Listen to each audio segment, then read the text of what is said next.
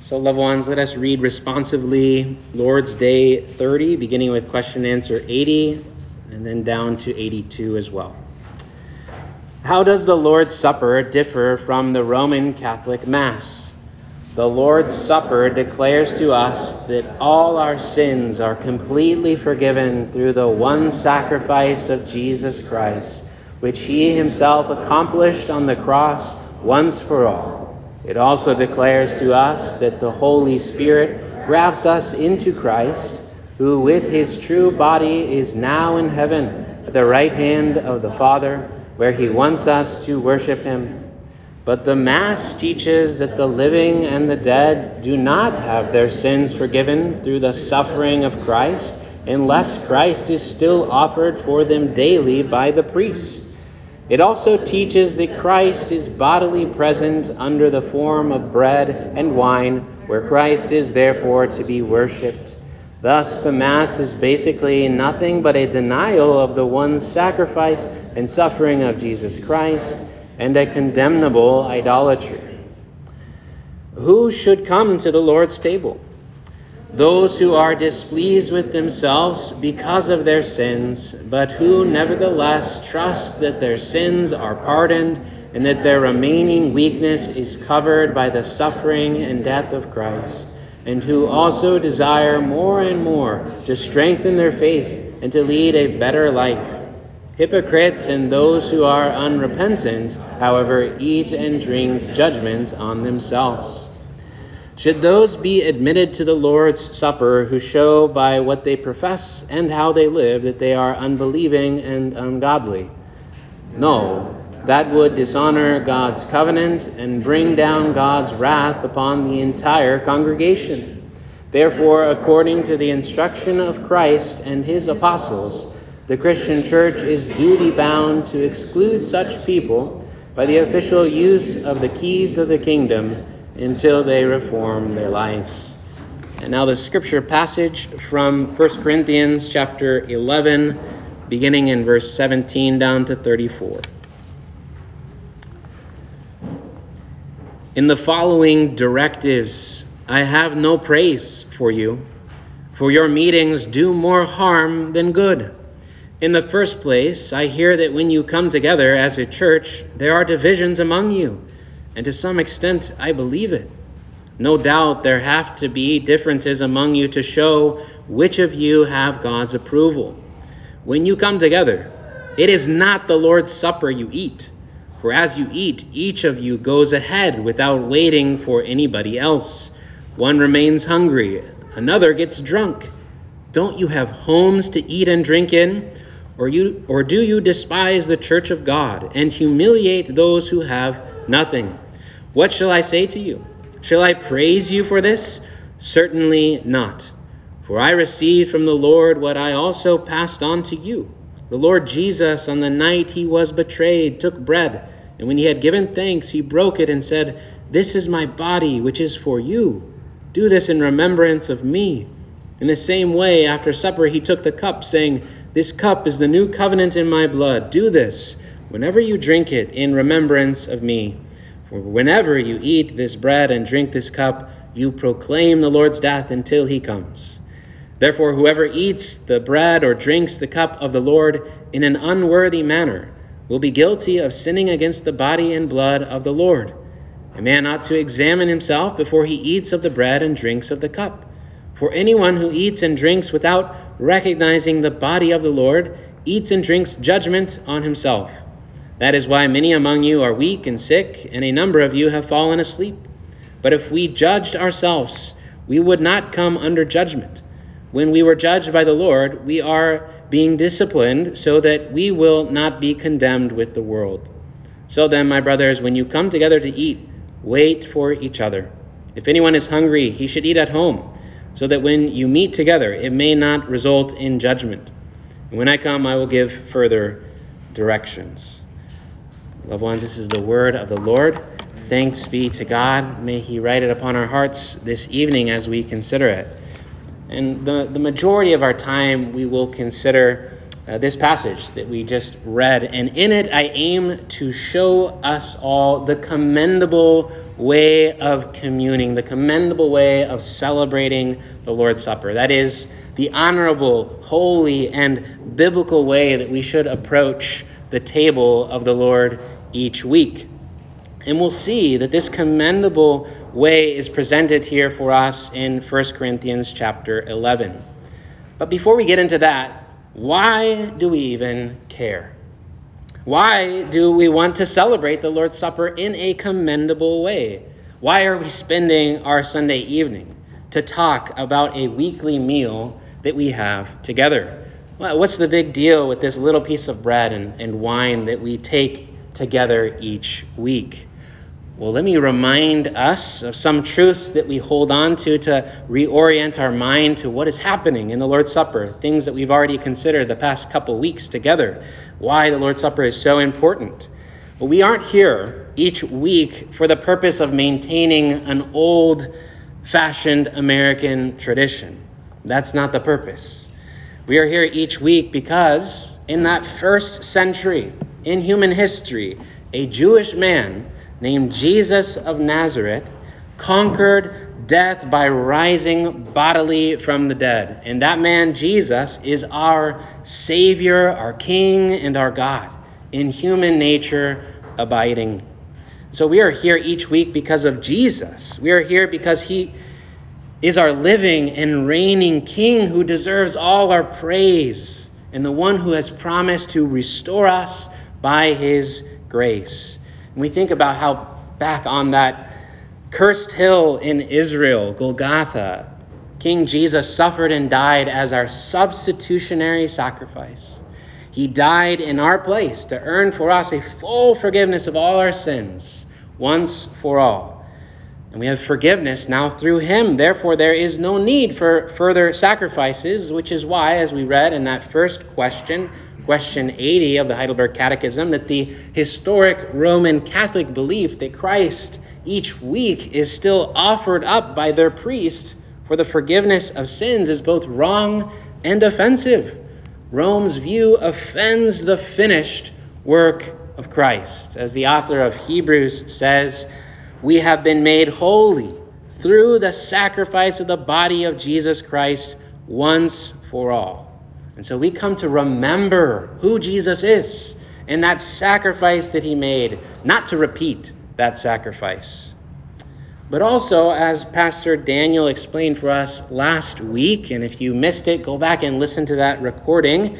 Now that same one, that same King, Jesus himself, the one who gave himself over for us as a life-exchanging sacrifice to atone for our sins, is now each week continually giving himself over to us at the table as the life-giving sustenance for our souls, to feed us and strengthen our feeble faiths. And so we see that church is not just this old-fashioned social club that we get together each week for. No, it is backwards looking in the sense we're looking back in history at what Jesus accomplished, and it is forward looking. It's a forward-looking colony of the kingdom of God, intimately connected to Christ, who is our living head, currently in glory at the right hand of the Father. And so why should we want to celebrate the Lord's Supper in a commendable way, a praiseworthy way? To honor our crucified Lord, our Savior, and our returning King. That's why. That's why we should care about how we approach all of worship, and especially the table, coming to the table in a manner that is worthy and honorable, commendable. And so that now established, let's consider the passage before us here in 1 Corinthians 11, which is part of a larger section in this letter to the Corinthians on the topic of glorifying God in public worship. Chapter 11, starting in verse 2, all the way to the end of chapter 14, address how we as Christians should come together to offer God worship that is commendable, that honors him, that glorifies him. And the Apostle Paul, he wants the Corinthians and all Christians with them to praise God in a way that is honorable and worth imitating. And at the heart of this passage, or this large section in the letter to the Corinthians, is that beloved chapter 13, where Paul highlights the gift of love.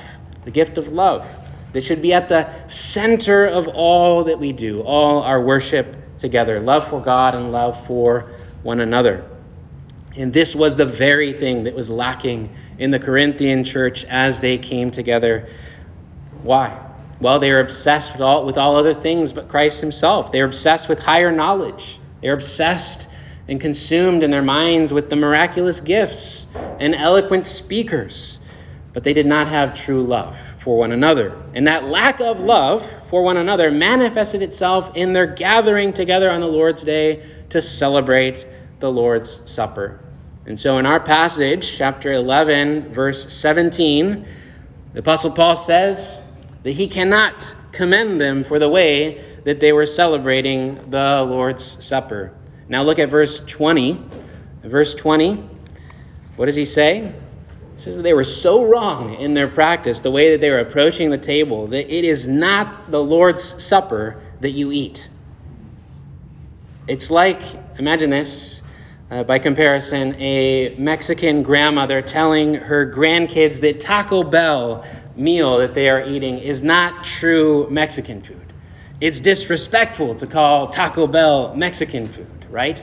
And so too, Paul says, I will not disrespect the Lord by claiming that what you are doing is the Lord's Supper. It's not, right? You might be sitting down to eat a meal, but it is not the Lord's Supper that you are eating. And so then Paul goes on to explain the specific ways in which their gathering together did more harm than good.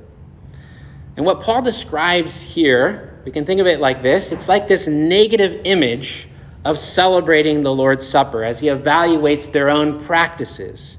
So a negative image in photography, old film photography, is a total inversion of a picture. And if you've seen a negative image, all the light areas appear dark, right? And all the dark areas appear light. Everything is totally inverted. And there in the dark room, the photographer uses the negative image in order to make the positive image that we then print and put upon our walls, right? That's what we're going to do here with this passage. We're going to use this negative image of the Lord's Supper as Paul is evaluating all of the wrong practices of the Corinthians, and we're going to turn it to see the positive image in it, to study the proper way of communing together in a commendable way. We first have to look at this passage to see their improper way and then invert that and see how Paul is showing us the true, honorable, commendable, praiseworthy way to take and partake together of the Lord's Supper. Be 3 points. First, the commendable way of celebrating the Lord's Supper is to be done in community, in keeping with Jesus' instructions, and discerning the body of Christ. So those 3 things. First, the commendable way of celebrating the Lord's Supper is in community. Our communion, as we approach the Lord's Supper, is commendable when we celebrate our unity and equality in Christ by faith. It is a communal meal because in it we are celebrating our equal share in Christ. And look at the passage together with me. Beginning in verse 18 to 19, Paul, he's rebuking them. He's challenging them for these divisions that existed among them. And this saddened Paul. He was sad about this. Look at the end of verse 18. Paul reveals that it's hard for him to accept this report that he has heard about their divisions. He had invested so much personally in the Corinthians, discipling them in the gospel. They were his spiritual children, and so it's hard for him to believe this bad report. It seems that he's here in a bit of denial. You can almost hear his reluctancy when he says of the alleged divisions among them. He says, to some extent, I believe it. To some extent, I believe it. It's like he's saying, I don't want to believe all of it. I don't want to believe all of the bad reports that I've heard, but I suppose that some of them are true, that there are divisions among you. But then Paul seems to find a silver lining in verse 19, where he argues that some of the fractions in the church have the effect of revealing who is a genuine believer approved by God. And what that means practically is that when professing Christians mistreat or disparage other Christians on non-essential matters of the faith, they reveal that they have no part with Jesus. You can't pull away from God's people and expect to be drawing near to God. And John, the Apostle John, makes the same point in 1 John 4:20, saying, "Whoever claims to love God yet hates a brother or sister is a liar. For whoever does not love their brother and sister whom they have seen cannot love God whom they have not seen." So why were these divisions among the Christians at Corinth as they approached the Lord's Supper especially egregious, especially grievous to Paul and to the Lord? Well, because Jesus died for one of these purposes, this purpose of uniting his people together. And the Lord's Supper is all about our shared equality in Christ. It is like this royal meal that King Jesus sets up. Think of a castle in a sense. The king invites us into his castle. There's this big table, and he invites each and every person in his kingdom to come, every believer. Why? For the purpose of uniting us more to him, our king, and uniting us more and more to one another. But instead of leaning into the Lord's Supper to celebrate their unity and their equality that they have in Christ, what were the Corinthians doing? The exact opposite. To use the lingo of the day of today, they were throwing shade on those who have little faith. Those who have little money in the world, little material possessions. Not those who had little faith, but those who have little material possessions. Look at verse 21. Verse 21. They totally inverted the purpose of the meal. Instead, they were indulging in lots of food and lots of wine as consumeristic individuals instead of as a community equally dependent upon Christ together. And we can kind of picture how this was happening, speculate based on the evidence that we have in this passage here, that as they gathered together in their homes, they didn't have big buildings at this point where they gathered together on the Lord's Day. So they're in these homes in Corinth, gathered together on Sunday, and perhaps there in the middle of the room, they had tables where the rich sat down to feast with lots of food, filling their bellies and even getting drunk, Paul says. All the while, where were the poor among them? They were forced to be watching wallflowers as their stomachs growled with hunger, watching the rich eat the Lord's Supper, which Paul says it is not the Lord's Supper what you're eating. So how could such malpractice happen? How could they fall into this? Well, it's actually quite a simple answer, I think. They were just carrying over the ways of the world into the ways of the church, because that's exactly how the world operates, right? But as Christians, we are not of the world. As we heard this morning, God has recreated in us clean hearts. He has made us into new creatures, and we belong to God's kingdom, and we are not of this world, as Jesus says. And that's why Paul here is so upset with them. He says that their so-called celebration of the Lord's Supper was humiliating the poor among them. How so? Well, by the way they were practicing it, the division that existed among them as they practiced it, it made the poor feel like they were second-class citizens in the kingdom of God. And this brought shame upon the whole church of God. Just imagine how this would be so shameful. Imagine a person walking in off the streets of Corinth who was new to Christianity, new to the Christian movement. And they walk in and they see them feasting on any given Sunday. And what would they have thought about the Christian community at Corinth? These people are no different than the world. In the world, we see people divided all the time, separated into groups based on socioeconomic and ethnic differences. And we see this even today as well. Middle-class people, many of us here, we tend to live in middle-class communities and eat at middle-class restaurants. And middle-class people don't typically associate with or eat with the really rich in the world or the really poor in the world. In the world, we all tend to kind of stay within the habitat of our own socioeconomic bubble.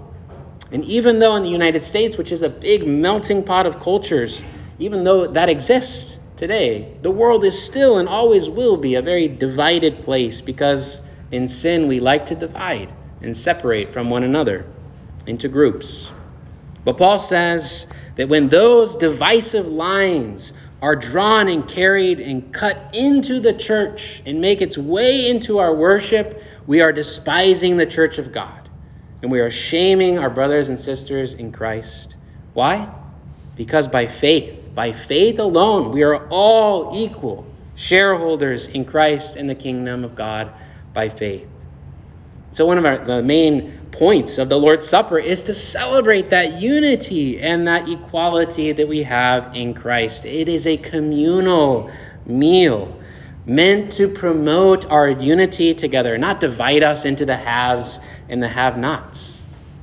The point of the meal of the Lord's Supper is to show us that we all have an equal share in Christ's body and blood for the full forgiveness of all our sins. By faith, we are all the haves in the kingdom of God. And that is a glorious truth. We are all those who have Christ, and through him we equally have one another as brothers and sisters in the family of God. And this is why the Lord's Supper is not about satisfying our bellies. It's not like every other meal that we have, morning, midday, and evening. It is set apart for a different holy purpose and use. Paul says in verse 22, look at verse 22, "Don't you have homes to eat and drink in?" In other words, unlike other meals, the Lord's Supper is not meant for consumption. It's not meant for filling your bellies. It's meant for community in Christ and building up and fostering that community that we have in him. Now, as this relates to us, we don't have exactly the same problems that the Corinthians had, but we do have to admit that as Americans, we are in a culture that is very individualistic and also consumeristic. And as individuals and consumers, well, we have to approach this text and let it evaluate us and challenge us. We need to hear this too.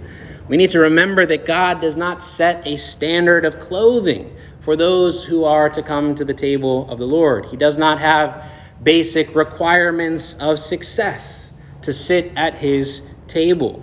There is no meritocracy in that sense. There is not even a pin drop of partiality or favoritism in God. Not even a tiny bit. He serves both rich and poor equally at the Lord's table. And this is a glorious thing that we should celebrate each week together. The Lord's table is a table reserved not for the social elites or the noble class with the higher education. This is the table where, like God, there is no favoritism, no partiality. All are equally invited, all who come by faith. As Paul says to the Colossians, here in the kingdom of God, there is no Gentile or Jew, circumcised or uncircumcised, barbarian, Scythian, slave or free. All those divisions are gone in the kingdom of God. But Christ is all and is in all. So we are all equal at the foot of the cross, and therefore we must equally go to the table together to share in Christ as well. Who then should come to the table? Who gets an invitation? Well, all kinds of people from all over the world, in this divided world, all are invited in. As the Heidelberg Catechism says, all are invited who have godly sorrow for their sins, yet trust in Jesus that all their sins are forgiven and desire more and more to lead a better life. In a sense, all who follow that same pattern that we saw from Psalm 51, who acknowledge their sins, appeal for God's mercy and grace for the forgiveness of sins, and then seek in gratitude to adore him, to bring adoration to God in their whole life, to try and lead a better life by grace. Now, the commendable way, therefore, to commune together in celebration of the Lord's Supper is in community. And by doing so, what do we show the world? We show the world our unity that we have by the Spirit. We are all honored to have a share in Christ, not because of the merits that we have earned in this world, but rather because of the merits that Jesus gives us freely, that we receive by faith in him alone. And so we must celebrate the Lord's Supper in community with one another. The second point, commendable communion must be in keeping with Jesus' instructions. And we see that in verses 23 to 26, where Paul reminds them of the instructions for the supper that Jesus first gave to his disciples on the night that he was betrayed. And here we find a formulaic tradition that Paul says, I received this and I passed it on to you. Now, these instructions are not just suggestions on how we might celebrate the Lord's Supper. No, these were prescribed by the Lord Jesus himself for us to keep. As with the baptismal formula, right? When Jesus instituted baptism, there was a formula attached to it in the name of the Father and of the Son and of the Holy Spirit.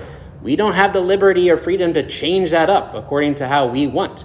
Likewise, we don't have the liberty to change up this formula, these instructions that Jesus has given us. So Jesus intended the church throughout the ages to remember and repeat these words of institution each and every time that we celebrate the Lord's Supper.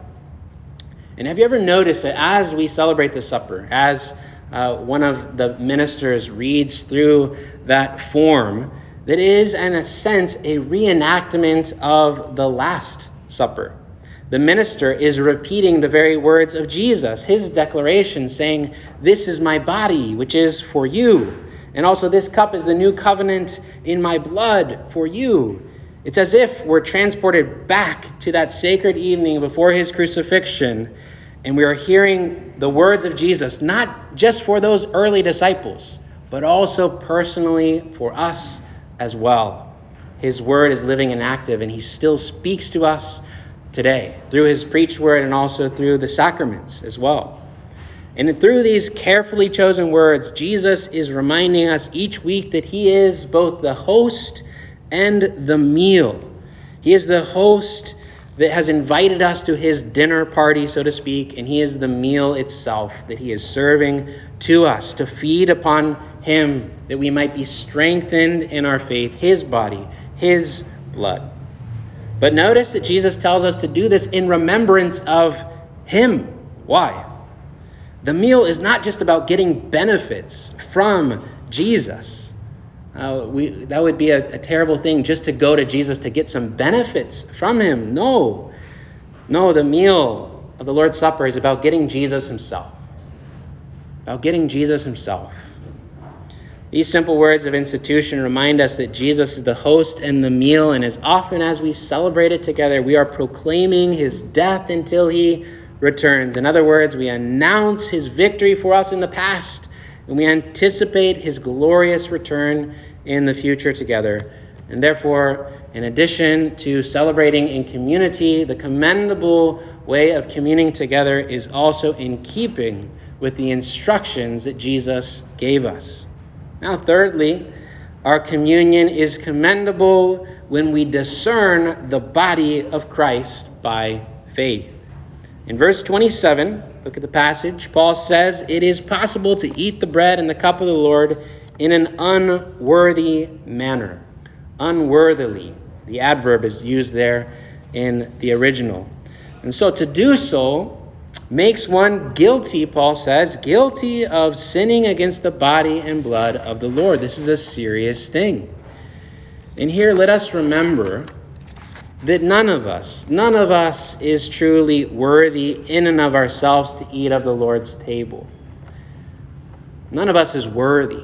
We seek to come in a worthy manner, but none of us is ultimately worthy in and of ourselves. And we heard that again this morning from Psalm 51. Each and every one of us were born in sin and conceived in iniquity.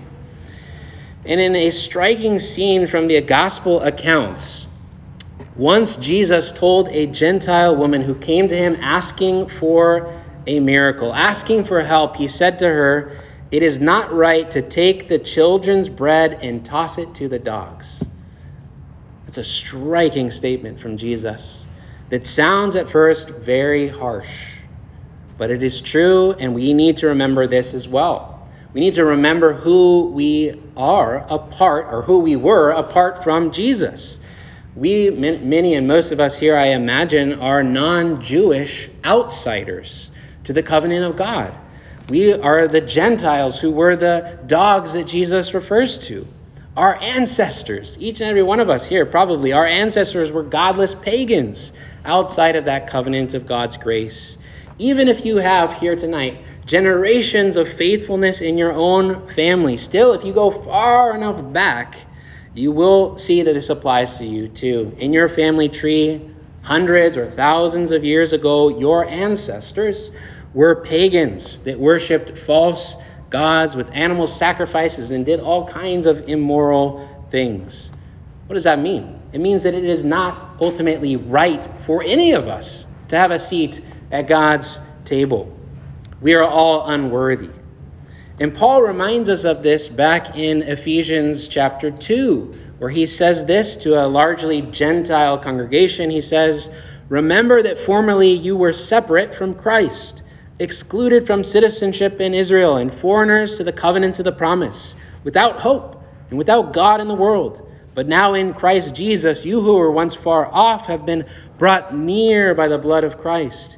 For Jesus himself is our peace, who has made the two groups, that is the Jewish people and the Gentiles, one, and has destroyed their barrier, the dividing wall of hostility, by setting aside the wall in his flesh, the law with its commands and regulations." Now, how does this relate to the Lord's Supper? Well, even though we are ourselves unworthy to eat of it, to eat of the bread of life, we remember that Jesus came to seek and to save the lost. He came for the unworthy. Not those who thought they were worthy, not those who thought they were righteous already, but for the unrighteous, the sinners. The Son of God became a true man, obeyed God's law perfectly, and died on the cross in order to give unworthy sinners the right to sit and eat at God's table in his kingdom. We who were far off have been brought near by the blood of Christ. And now all of us who receive the Lord's Supper by faith, we have the right to eat of that bread of life because Jesus paid the price for our ransom to set us free and make us into the children of God. Our right to the Lord's table is not found in us, but found solely in Christ himself. And that's why each week as we celebrate the Lord's Supper, we pray, and you've heard this, I'm sure, we pray this, although we are unworthy to share this meal with you, it is by your invitation and dressed in Christ's righteousness, like robes that he has given us, his perfect obedience. It is by his invitation and dressed in Christ's righteousness that we have come boldly into the Holy of Holies. And so we can think again of that encounter that Jesus had with the Gentile woman who was asking for help. And we see in that story that she persisted with him. She acknowledged her unworthiness. She says, "Yes, Lord, it's true. I'm unworthy to eat at this table." And yet she persisted, saying, "Even the dogs eat the crumbs that fall from their master's table." And when Jesus heard that, he said to her, "Woman, you have great faith. Your request is granted." And her daughter was healed at that moment. So even though she had no right to eat of the bread of life, Jesus freely answered her request on what? On the basis of what? Her faith in him. Faith in him. And that was an early indication there in the gospel accounts of the Gentile inclusion into God's covenant people. That Jesus, with the Father and the Spirit, had the plan of inviting whosoever repents and believes in him, regardless of socioeconomic or ethnic backgrounds. All are welcome by faith into the covenant of grace. All kinds of people are now included into the body of Christ. And so, going back to Ephesians 2, Paul adds this. He says, Jesus' purpose in coming and in dying was to create in himself one new humanity out of the two, thus making peace, and in one body to reconcile both of them to God through the cross, by which he put to death their hostility. He came and preached peace to you who were far off, and peace to those who were near. For through him we have both access to the Father by one Spirit. So we see that Jesus sacrificed himself, body and soul, on the cross in order to make one new, united people of God, the church. The church is called the body of Christ, and he alone is our living head, he who rules from heaven. And so keep that in mind as we go back once more to 1 Corinthians 11. The human body of Jesus was given over in death for this purpose, to create a new united spiritual body of Christ, that is, the church. You see his physical body and the spiritual body coming together. And in verse 28 to 29, he says this: "Everyone ought to examine themselves before they eat of the bread and drink from the cup. For those who eat and drink without discerning what?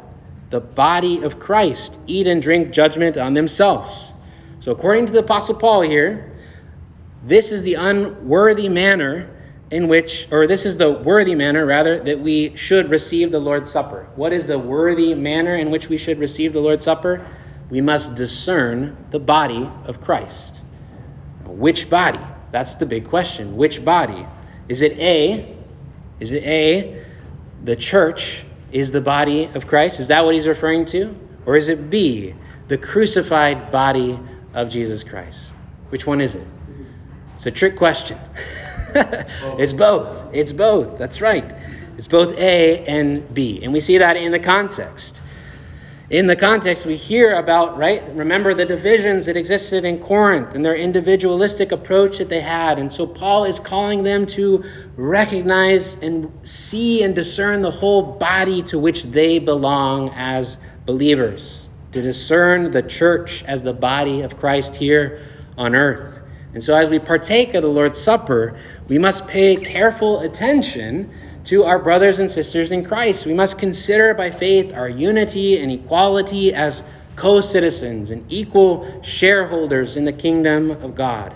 At the table of the Lord, the identity markers that exist in the world come crashing down, and we are united together as one. All other divisive lines are erased and ignored, and we are found in Christ by faith.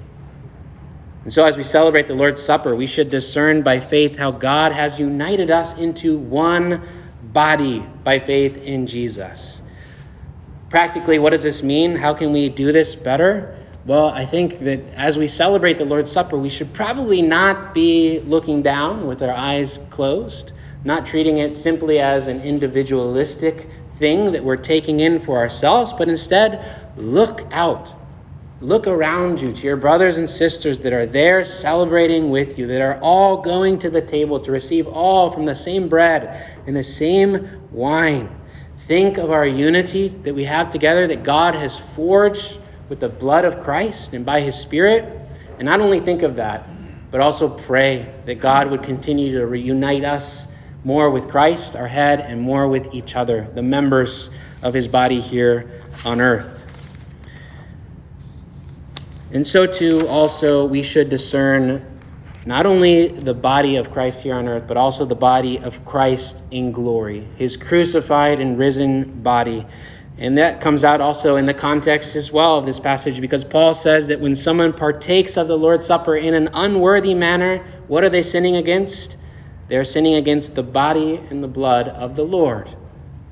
Therefore, we should pay close attention as well as we approach the Lord's Supper to the promise that we considered last week with Pastor Daniel, that through the Lord's Supper, God is giving us a mysterious communion or participation in the body and blood of Jesus, even as we ingest the bread and the wine by faith in God's promises. We have a real communion with Christ, our living head. And so we've seen then that the commendable communion discerns the body of Christ. Which body? Well, the body, his church here on earth, and also his crucified body currently at the right hand of the Father. To conclude, why then should we celebrate the Lord's Supper in a commendable way?